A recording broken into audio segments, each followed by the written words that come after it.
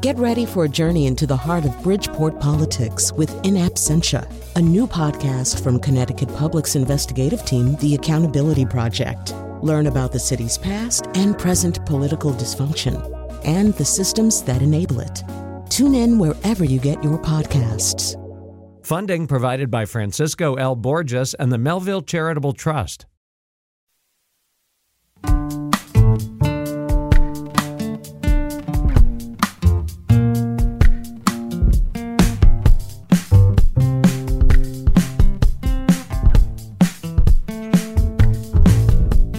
This is Where We Live on Connecticut Public Radio. I'm Lucy Nalpathanchel. America hasn't been back to the moon since 1972, but a new generation of astronauts could make that journey in the next decade. All this week, we're featuring our best conversations of the year.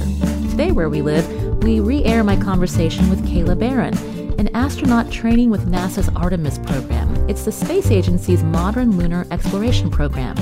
And right now, Barron is orbiting the Earth, one of 7 astronauts living on the International Space Station. She'll return to our planet in April. Before NASA, Barron was a member of the first class of women commissioned into the submarine service in the U.S. Navy, and she spent some of her early career in Groton, Connecticut, at the Naval Submarine Base. We hear about her trajectory from sailor to astronaut just ahead. Do you have a young aspiring astronaut in your household? Or do you have questions about NASA's next moon mission? You can join us. Find us on Facebook and Twitter at Where We Live. Again, Kayla Barron is joining us via Zoom. Again, she is a member of the Astronaut Corps for NASA's Artemis program. Kayla, welcome to the show. Thanks, Lucy. Thanks for having me. I was talking with my producer about how when we're young, so many of us will say, I'd love to become an astronaut. So when you were a kid, did you dream about becoming an astronaut? You know, a lot of my friends and colleagues here at NASA did, but for me, my story is a bit different. You know, I grew up knowing about astronauts and being aware of the amazing things that NASA was doing, particularly with the space shuttle program and building the early space station. But for me, it was something I never really envisioned myself being able to do, and wasn't a specific goal I had in mind.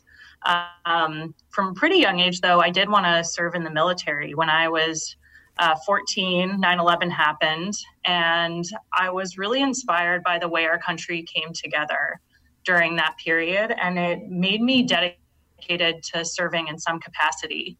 And so during my time in high school, that focus kind of came into joining the Navy and going to the Naval Academy. And so for me, I was dedicated to be a naval officer and finding the best way to serve in the Navy. But it wasn't actually until I served on submarines that I realized how many connections there are between serving, working, living on a submarine, and working and living in space. And it was those connections that really inspired me to want to apply to be an astronaut and eventually believe that it might be something I was capable of doing. It is an interesting path. So you're a graduate of the U.S. Naval Academy in Annapolis. And I mentioned earlier you were part of the first group of U.S. women commissioned to submarine service. Most people will never spend time in the ocean at the depths that submarines go for months at a time. And certainly most of us will never go to space. Have you seen yourself as an explorer in your lifetime? Definitely. You know, I grew up as a pretty adventurous little kid. I loved to run around in the woods and the mountains. And when we went on hikes, I would often end up far off the trail exploring. And I think that's one of the common threads among my colleagues here at NASA is all of us are really explorers. And we've acted on that instinct to go see what's beyond our own knowledge and really push ourselves both as individuals and members of a team in really extreme circumstances. And I think for me, that connection is really important as we start thinking about the Artemis program that you mentioned on the read-in. I think people ask, why return to the moon? Why go now? And I think for us, we really feel that itch to start exploring again. After 20 years of living and working on the space station, we're pretty good at living and working in low Earth orbit. We know how to do that, and we do it really well. But we're excited to go explore areas of the moon that the Apollo astronauts didn't get a chance to, and really start to learn more, not only about the moon, but what the moon can teach us about the other planets in our solar system, including the Earth. And we'll be talking more about this modern lunar exploration program. Again, NASA's Artemis program. Kayla Barron, my guest today, part of this group of astronauts training for the Artemis program. And I wanted to learn a little bit more about what it's like to serve on a submarine. So, in the ocean again, and depths that many of us, will never experience. Yeah, when I joined the Navy and started at the Naval Academy, I was convinced that I wanted to be a Navy fighter pilot. And I was really motivated about trying to serve in that part of the Navy, in that community. But I pretty quickly found that the mentors I was drawn to were all submarine warfare officers. And there was something about, their technical engineering mindset, but also their understanding of what it took to operate on a really high functioning team in challenging environments that I found really attractive. And then I also got the opportunity in the summers between my school years to go aboard a submarine and get underway on a submarine. And it was that experience that really, inspired me to want to serve in that capacity. It was amazing to watch the ship submerge and see all of the individual specialties, the individual members of the team come together as this cohesive unit to operate a really complex machine in a super challenging environment underneath the surface of the ocean. Just felt like something I wanted to be a part of, and it felt like the type of people that I really wanted to learn from and work with. And so that's what drove me to want to be in the community. And then once I got there, that was just true in spades. It's a super challenging environment, especially as a young leader. You're asked to take on a lot of responsibility at a pretty young age, whether that's overseeing the nuclear reactor plant and all of the machinery in the engine room, or ultimately controlling the whole operation of the entire ship, driving the ship and making all of the decisions about where the submarine's going to go and what we're going to do. And while that's pretty intimidating because you have that incredible group of super talented sailors around you to help support you and teach you, it's an incredible opportunity to learn really on the edge of your abilities at the beginning. And then by the end, as you get better and your team comes together, it's super fulfilling to work in that environment. I mentioned you were part of the first group of women to serve. Why did it take the Navy so long? Did it have to do with the way submarines were designed? That's a really good question. It's hard for me to say from my perspective what the senior leadership in the Navy was thinking about, and how often they even reevaluated that status quo. I do know that when I was a senior at the Naval Academy, the stars kind of aligned in terms of who were the officers and the civilian leadership in the White House and elsewhere, all who were looking really critically at roles in the military that women were still not allowed to serve in. And there needed to be a really good reason if women weren't going to be allowed the opportunity to serve in these new arenas. And when you look at the submarine force, a lot of it comes back to, assumptions and tradition, in my opinion, because there's really no reason women can't work and succeed in those environments. And I think the transition to including women in the community has proven that to be true. The professionalism of the sailors and officers in submarines has been really impressive to me throughout that transition. And now it's really business as usual. So I think once the community decided that that's the direction we were going to go, everybody really rogered up to that and made it work. So we see more women officers and enlisted women sailors in the submarine community today, Kayla? Yeah, absolutely. When it started with our group, it was a pretty small cohort, and it was only officers at first. And to your question kind of about how submarines are designed, it was natural for a few reasons to start with a officer corps, both to establish a presence of women on board in leadership, before broadening it to our enlisted sailors as well, but also because it was just easier in terms of where we were going to live and what bathrooms we were going to use. The submarines were kind of already set up to support that. And there's been some retrofitting that's been necessary to provide separate bathrooms and separate berthing compartments for women, for the enlisted sailors aboard submarines. But now, the submarine fleet, we don't have all of our submarines integrated yet, but we're really headed that way.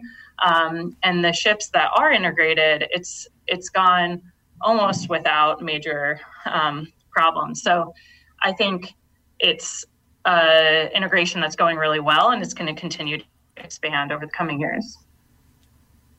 My guest today is NASA astronaut Kayla Barron. Again, she's a member of the Astronaut Corps for NASA's Artemis program. It's the space agency's modern lunar exploration program. The aim is to have the first woman and the next man on the moon in the next decade. So let's talk about your training as an astronaut. So you spent time in the serving in the U.S. Navy. And when did you decide you were going to try to become an astronaut? And what was the process?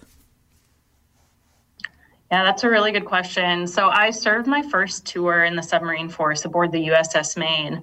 And as an officer in the Navy, you kind of switch back and forth between serving on a submarine, going out to sea and deploying, and then a time in a job, we call them shore duty billets, but jobs basically that support other things the Navy does that helps further our development, but also gives us kind of a break from being constantly deploying and out to sea. And so I was lucky enough to return to the Naval Academy to work for Admiral Ted Carter, who at the time was the superintendent of the Naval Academy, kind of the president of the university, and help work on his staff. And so during that period, I was doing a lot of reflection. It was the first time that I was able to reevaluate whether I wanted to continue to serve in the Navy or go do something else. And I did ultimately decide that I wanted to stay in the Navy and return to the submarine force. But during that period, when I was figuring all of that out, I was able to meet an astronaut through my work with Admiral Carter. And the opportunity to speak with her was really inspiring. She told me about her time during her space shuttle missions where she helped build the space station when it was first coming into existence. And as she told me about the engineering challenges and all the things they overcame, the equipment they were bringing online, all of her stories just reminded me so much of my time on the submarine. And that's when it clicked for the first time, all of those parallels between living and working beneath the surface of the ocean and living and working in space. The same things can kill you. You need the same things to keep you alive, and you need the same kind of team to succeed. And that's when it really clicked for me that, maybe I wanted to and could become an astronaut. But it was intimidating at first. It's not, I'm a planner, I'm super type A, and I always think through every little detail of anything I do or might pursue. And I remember I got uncertain about it pretty quickly. And a couple weeks after that initial interaction with an astronaut, I was going to another event with my boss at the National Air and Space Museum. And it was this forum about the future of human space exploration. And there were a ton of astronauts there. And I got introduced to a bunch of them by my boss, who knew them from his career as a naval aviator. And when we were leaving that night, I found myself so impressed with all of these astronauts, and really the imposter syndrome was strong in that moment. I felt like I had no business working and serving with people of that stature. And as we were walking down the steps of the museum, my boss turned to me and he said, "Kayla, do you know how you become an astronaut?" And I think I gave him probably a pretty blank deer in the headlights look and just said, I don't know how you become an astronaut. And I think he sensed my intimidation and my trepidation about the process. And he just got this big smile on his face and looked me right back in the eye and said, "You apply." And, for me, that's a story, a moment that I'll never forget, because, as somebody who overthinks things and was feeling pretty intimidated, he kind of cut through that as a senior mentor and just said, if you don't put yourself out there, you can never become that thing. And that encouragement and that trust that, I could be vulnerable and put myself out there and pursue that role, is what propelled me to put in my application, which I never thought would succeed, but turns out it did. And so that was kind of my path into the astronaut corps. And I, can think of a ton of other moments like that throughout my career where mentors played a really pivotal role in me pursuing new goals. So you applied and became part of the astronaut candidate class in 2017, and now you're part of NASA's Artemis team. So tell our listeners what that means exactly. When we talk about, again, this aim to return humans to the moon, will it happen in phases, and how soon would you find out if you're chosen that you might be going? That's kind of the $1 million question for sure. We're definitely, there's a huge amount of excitement here at NASA about the Artemis program and all of the things we're working on to achieve those really big goals. And like you said, it will happen in phases. So to date, my training has been sort of, astronaut basic training, the basic skills we need that will apply to sort of any mission we're doing. But the Artemis team and the Artemis program, things are really starting to come into focus, and we're working in a lot of different capacities. We're building a new rocket, a new space capsule that'll take us to space and return us home. We're building lunar landers, and eventually we'll be building lunar habitats and lunar rovers to explore further and stay on the moon longer. And the near-term goals we're shooting for are the first Artemis launches. So Artemis 1 will be an uncrewed launch of the Orion space capsule. And then Artemis 2, we're all really excited about because we're going to put human beings in that space capsule and send them to orbit the moon and return home. And then, of course, I think you'll really get people's eyes to light up around here when you start talking about Artemis 3, the goal of which is to land human beings on the surface of the moon by 2024. Which is just around the corner, especially in space flight preparation years. That's just really coming in fast.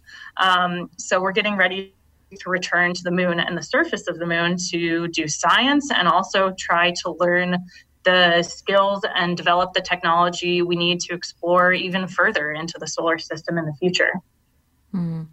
You mentioned the goal is 2024, but we now have a new administration. And so the aim is that, again, all this work will continue. But can you remind us, Kayla, about the fact that humans haven't been on the moon since the 70s? And when we think about this new corps of astronauts, how diverse this group is, and a little bit about what that means to you. Yeah, of course. I mean, the Apollo program is something that inspires all of us. It's incredible to think that we sent humans to the moon in such a short time frame, with the technology available at the time. And what they were able to accomplish is truly incredible. And I think for the astronaut corps, that is something that has inspired all of us to want to be astronauts in the first place. And for the past 20 years, we've been living and working in low Earth orbit aboard the International Space Station and been doing some incredible science. And I think we're starting to feel that itch to explore again. And we ultimately, a lot of us really want to go explore Mars. But Mars is incredibly far away. And the engineering challenges, the technical challenges of getting humans there safely are incredible. And so the moon offers this really amazing opportunity to, go do new science, go do more exploration, but also to use it as a proving ground for all the technologies we'll need to explore further into the solar system and eventually, send human beings to Mars. And so we've really come into focus for the moon being our next step in human space exploration. And like you said, the team looks a lot different now than it did in the Apollo era. And that's a reflection of the, progress in our society, but also of the decades of accomplishments of minorities and women in the astronaut corps since the Apollo era.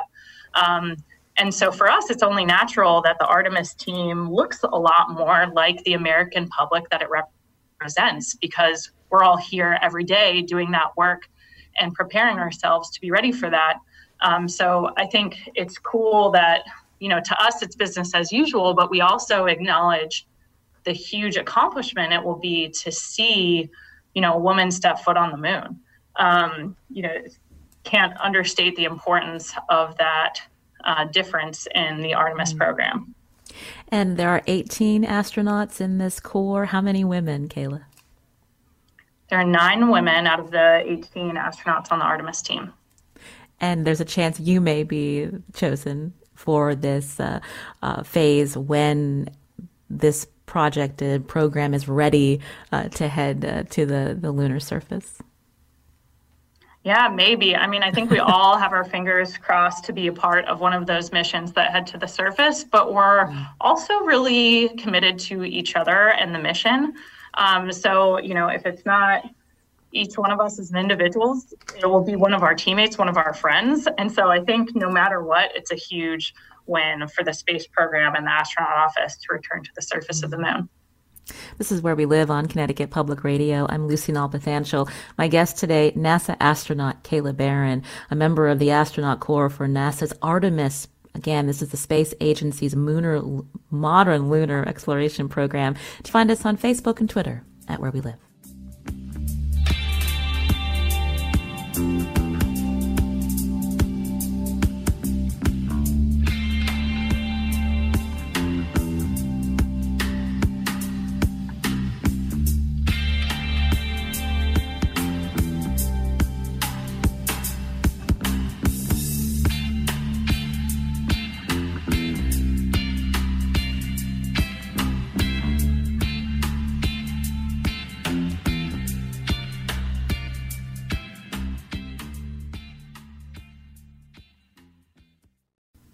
This is Where We Live on Connecticut Public Radio. I'm Lucy Nalpathanchel, broadcasting remotely. Have you ever wanted to go to space? My guest today is NASA astronaut Kayla Barron. She's among the group chosen for NASA's Artemis program with the goal of returning humans to the moon in the coming years. If she's selected for the mission, she could be the first woman on the moon. Now, Kayla spent some time in Groton, Connecticut early in her naval career, and she was a member of the first class of women commissioned into the U.S. submarine service as a submarine warfare officer. You can join us, find us on Facebook and Twitter at Where We Live. So when we talk about what it takes to become an astronaut, Kayla, what are the type of skills that you need? What are you learning? Yeah, that's a really awesome question because I think there are so many pathways into the astronaut corps. It's super awesome to look around at my peers and colleagues and see, scientists who either studied planetary geology or slime in deep caves, or engineers like me, engineering background, or also military backgrounds, whether that's from the submarine force or the military pilot community, physicians. There's so many ways to enter the astronaut corps, but there are some things that connect us, I think. You have to have a background and an interest in STEM. You have to have a degree in a STEM field as well. That's kind of the only hard requirement. But beyond that, I think the things that we all have in common, despite that diversity of experience, is we're all explorers. We're all people who challenge ourselves, but critically, we're all people who have experience working on teams. Going to space is not something you can do by yourself, certainly not successfully. And so we're really focused on how can we bring all of those people with different experiences, backgrounds, perspectives, and expertise together to accomplish something that in abstract seems almost impossible to do, to go live and work in space and come home safely. That takes a lot of people with a lot of impressive talents and backgrounds. And so I think for people who are interested in becoming astronauts, for kids or students, that interest in STEM, like I mentioned, and that willingness to dedicate yourself to studying it is important, but also developing yourself as an individual, as a leader, but most importantly, as a teammate, and continuing to challenge yourself in ever, more difficult circumstances is a really important thing to do as you prepare yourself to be a part of a team like the one we have at NASA.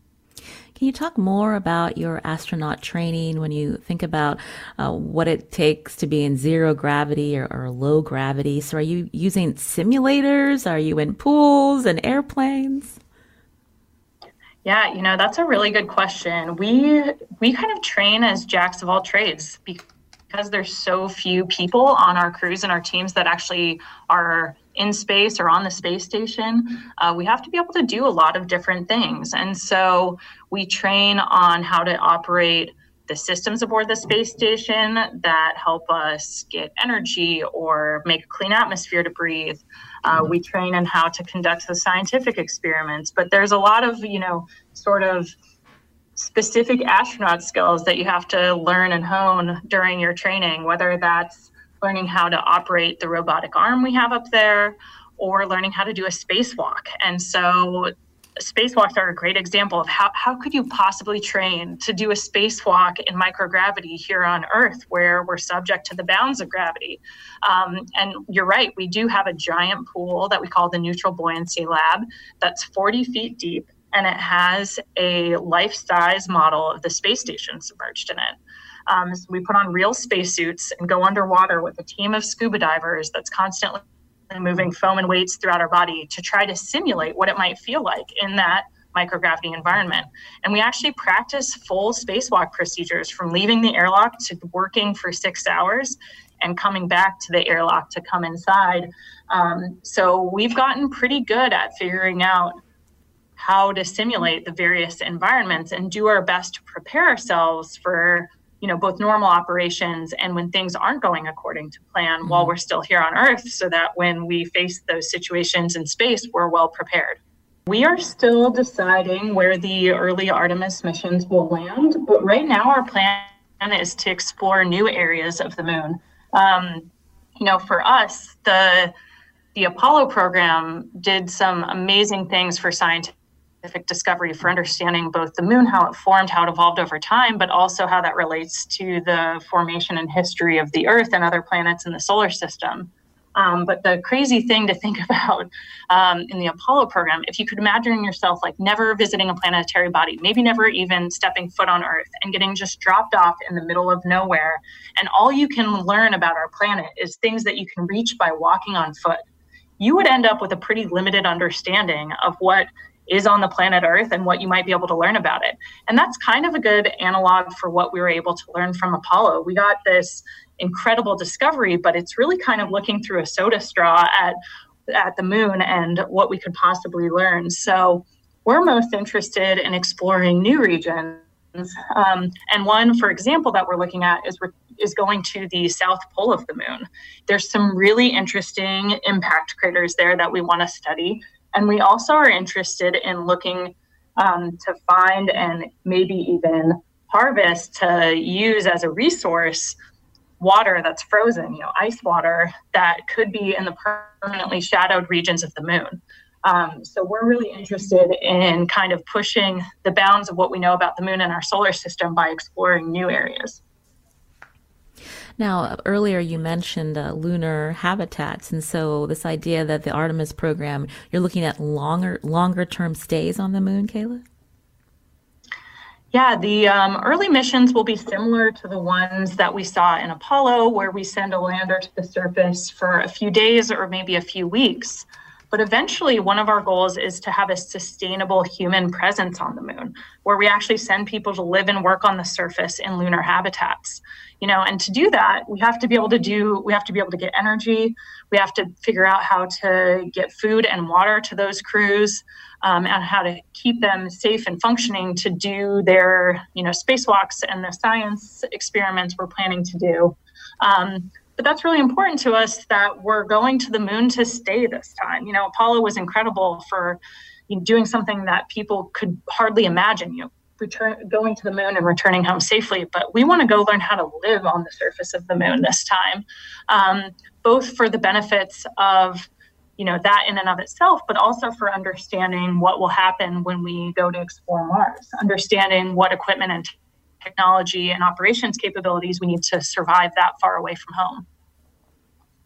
Can you talk about this new generation of spacesuits, what they'll look like? I understand you're involved in helping design them.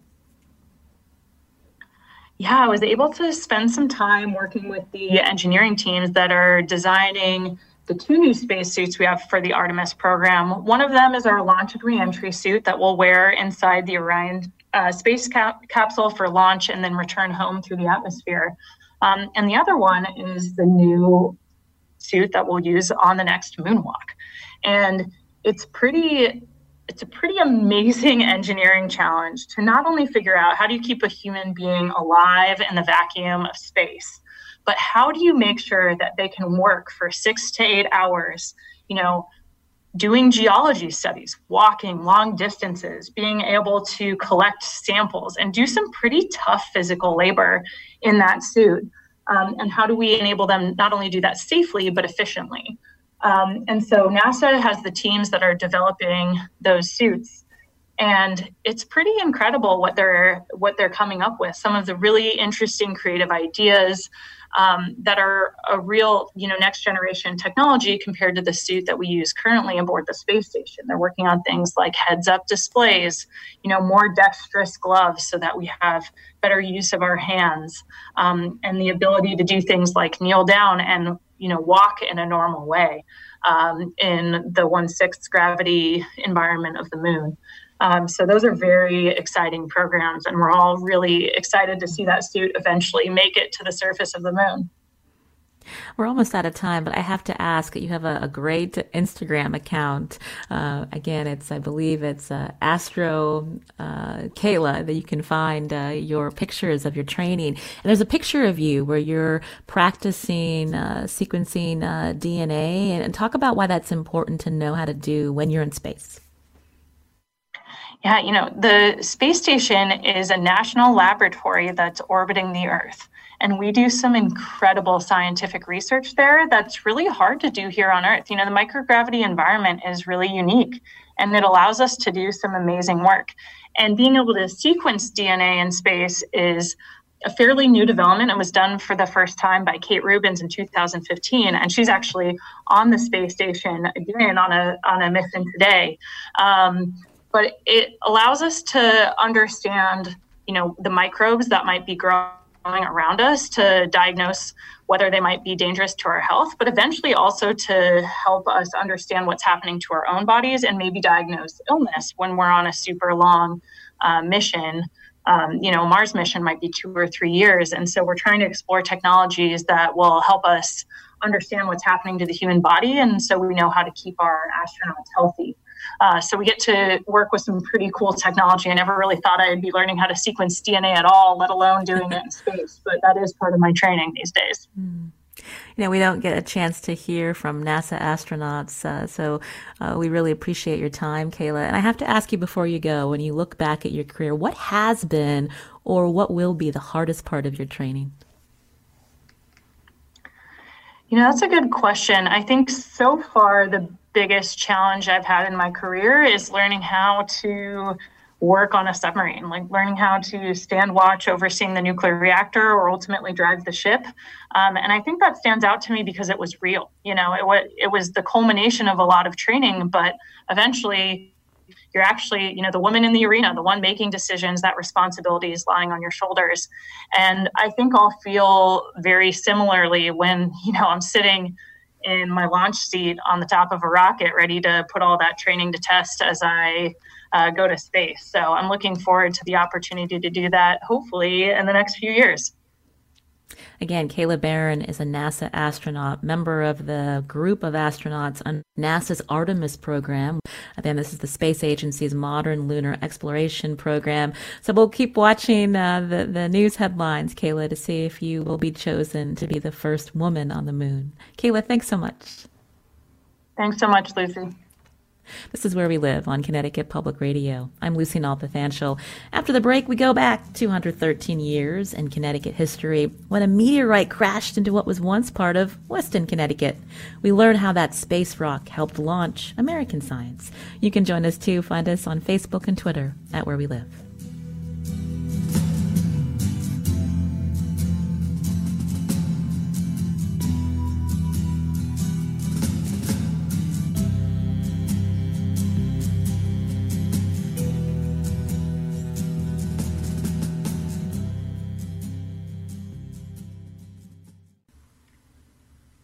This is Where We Live on Connecticut Public Radio. I'm Lucy Nalpathanchel, broadcasting remotely.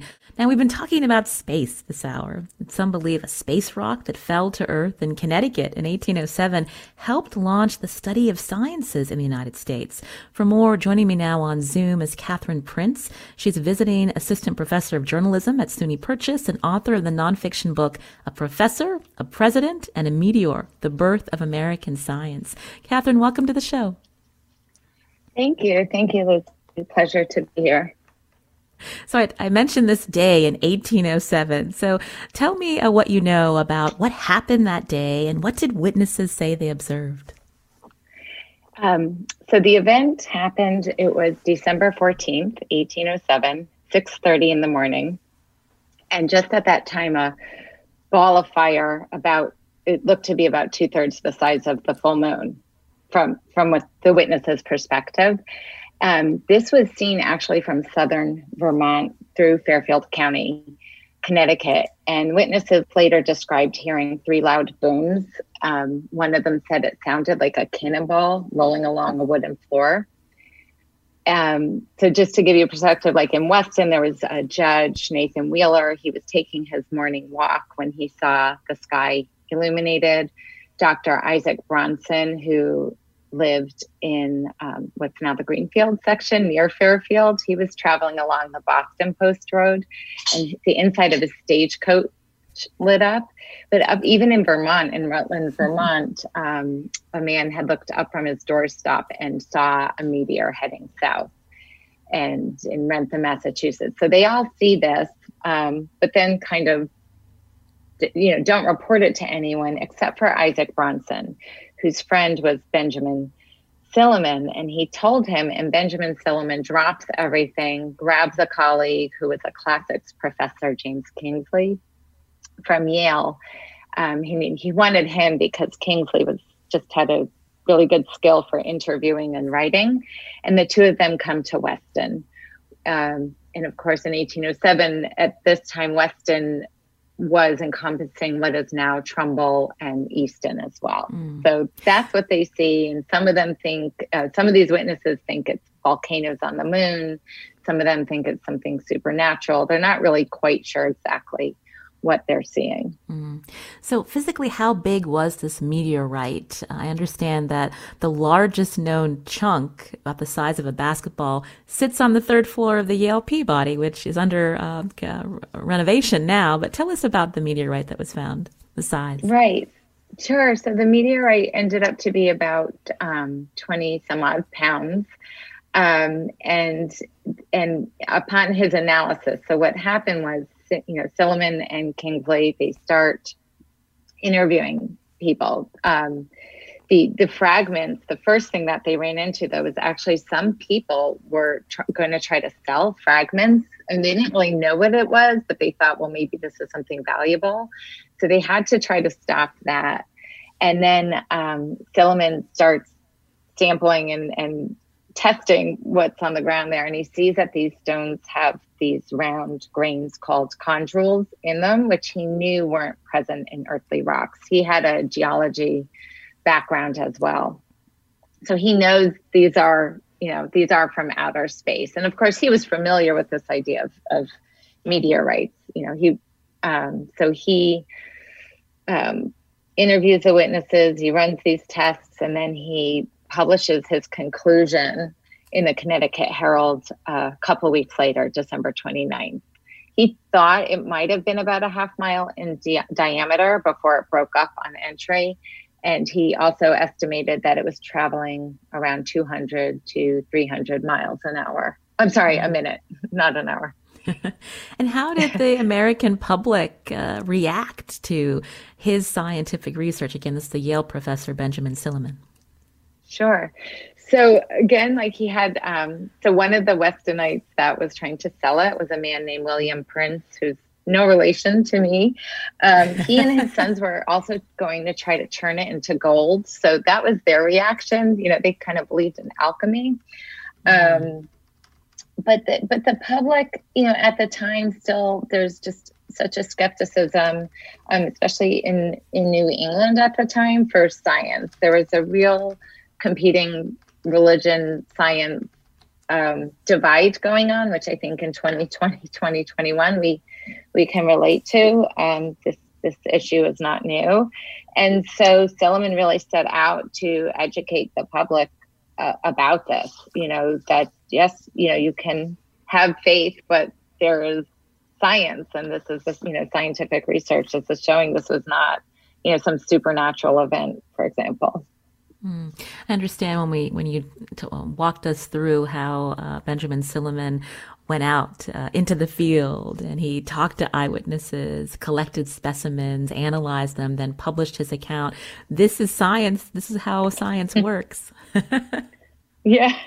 I think of him in some ways, he would have been, like Neil deGrasse Tyson today, someone who had just made science accessible. He really felt that it was his obligation to not just talk to academia, but to talk to the public. And I think that was he was trying to live a bit of Benjamin Franklin's ideal, like the more knowledge that gets out, the more informed citizenry we have, the better off we will be as a nation. We were a new nation at the time, 31 years old. So, I think he was trying to be also citizen scientist. So you mentioned, again, the region being religiously conservative. But what about some leading politicians? How did they react to Silliman's research? Right. So that's Thomas Jefferson, who's the president in the title of the book. So there was a bit of, there's this quote that has been wrongly attributed to Thomas Jefferson. But it was said, and this has persisted, that Jefferson said it is easier to believe the two Yankee professors could lie than to admit that stones could fall from heaven. There's really no evidence to show that he actually said that. There was one scientist later in the 1860s who came across something that said, Jefferson something, it is a lie. Part of the problem was New England was not thrilled about the Jefferson win in that election. I think the Hartford Courant, if I remember correctly right now, put like a black band around the front page of the paper, that you would do for a funeral. So there was a big divide politically that spilled over into this, where some of the Congregationalists in New England really thought, pursuing science was not virtuous. There was a tendency to interpret some of this natural phenomena, again, as something supernatural. Not everyone. I mean, Silliman's mentor, Timothy Dwight, for example, from Yale, encouraged him to go into the sciences. But it played out a bit. There was definitely that political. New England didn't think, Jefferson's collecting of mammoth bones, for example, was, something he should be doing. So when we talk about Benjamin Silliman today and the legacy of his work on this meteorite, tell us more about how it jump-started science in America. Did it put Connecticut on the map too? I think it put Connecticut on the map. And of course, Connecticut was on the map a bit during this time, not having anything to do with the science. But, Connecticut at one point had, there was that Hartford Convention, flirting with the idea of secession. But this definitely did, and it put Yale on the map. Just a quick little thing was he had thought about a career in law, and Timothy Dwight actually said, there's enough lawyers. How about science? So Silliman thought, why not? So he pursued geology and mineralogy, and he helped build the Yale Peabody's mineral collection. It was the first and finest mineral collection at the time. He helped establish the Yale Medical School in 1813. He persuaded the Yale Corporation, as it was known at the time, to establish the Department of Philosophy and the Arts, which was science. He also launched scientific journals, the American Scientific Journal. So having done all of that, and he lectured widely, he really believed in, reaching the public about this. So the other thing that the reason the subtitle of Birth of America's Science is that his findings first get published in Connecticut, but then they later get published nationally, and then they get read internationally. And so for the first time, Europe looks now at this new nation and thinks, maybe not such a backwater after all. They have a seat at the table now, so to speak. Well, this has been really interesting. Again, Catherine Prince wrote the book, A Professor, a President, and a Meteor, The Birth of American Science. If you want to learn more about, again, what happened in 1807 when this meteorite crashed into Weston, Connecticut. Catherine, we just have a couple minutes. How did you get turned on to this story? So I got turned on to this story when it was the bicentennial, because I happened to live in Weston. Okay. And the town celebrated the bicentennial of this some years ago. And I was really intrigued, I think, more for what it was saying about where we were at the crossroads at the time in the United States. It's 31 years after the end of the War for Independence. And it's just this moment where, how are we going to go forward from a point of view of science and education, and what are we going to do with all that? So I found that really captivating, and so I just the people involved here, this image of him coming here and interviewing these New England farmers and judges and lawyers and their reactions to that, and I've just kind of always been interested in space and in NASA. Listening to your previous guest, I remember I grew up in Danbury, Connecticut, where the Hubble telescope lens was made, and visitors from the laboratory coming there and talking to us as grade school kids. So it's kind of just been something I've been interested in, and these somewhat, I guess, footnotes of history that I think tell a larger story. Well, we appreciate your time, Catherine Prince, visiting assistant professor of journalism at SUNY Purchase, and again, author of A Professor, a President, and a Meteor, The Birth of American Science. Put it on your reading list for 2021. Catherine, thank you. And we want to let our listeners know we heard about this story through Connecticut Mag and the Connecticut Files history column by Eric Ofgen. Thank you, Eric, for the heads up on this very interesting story.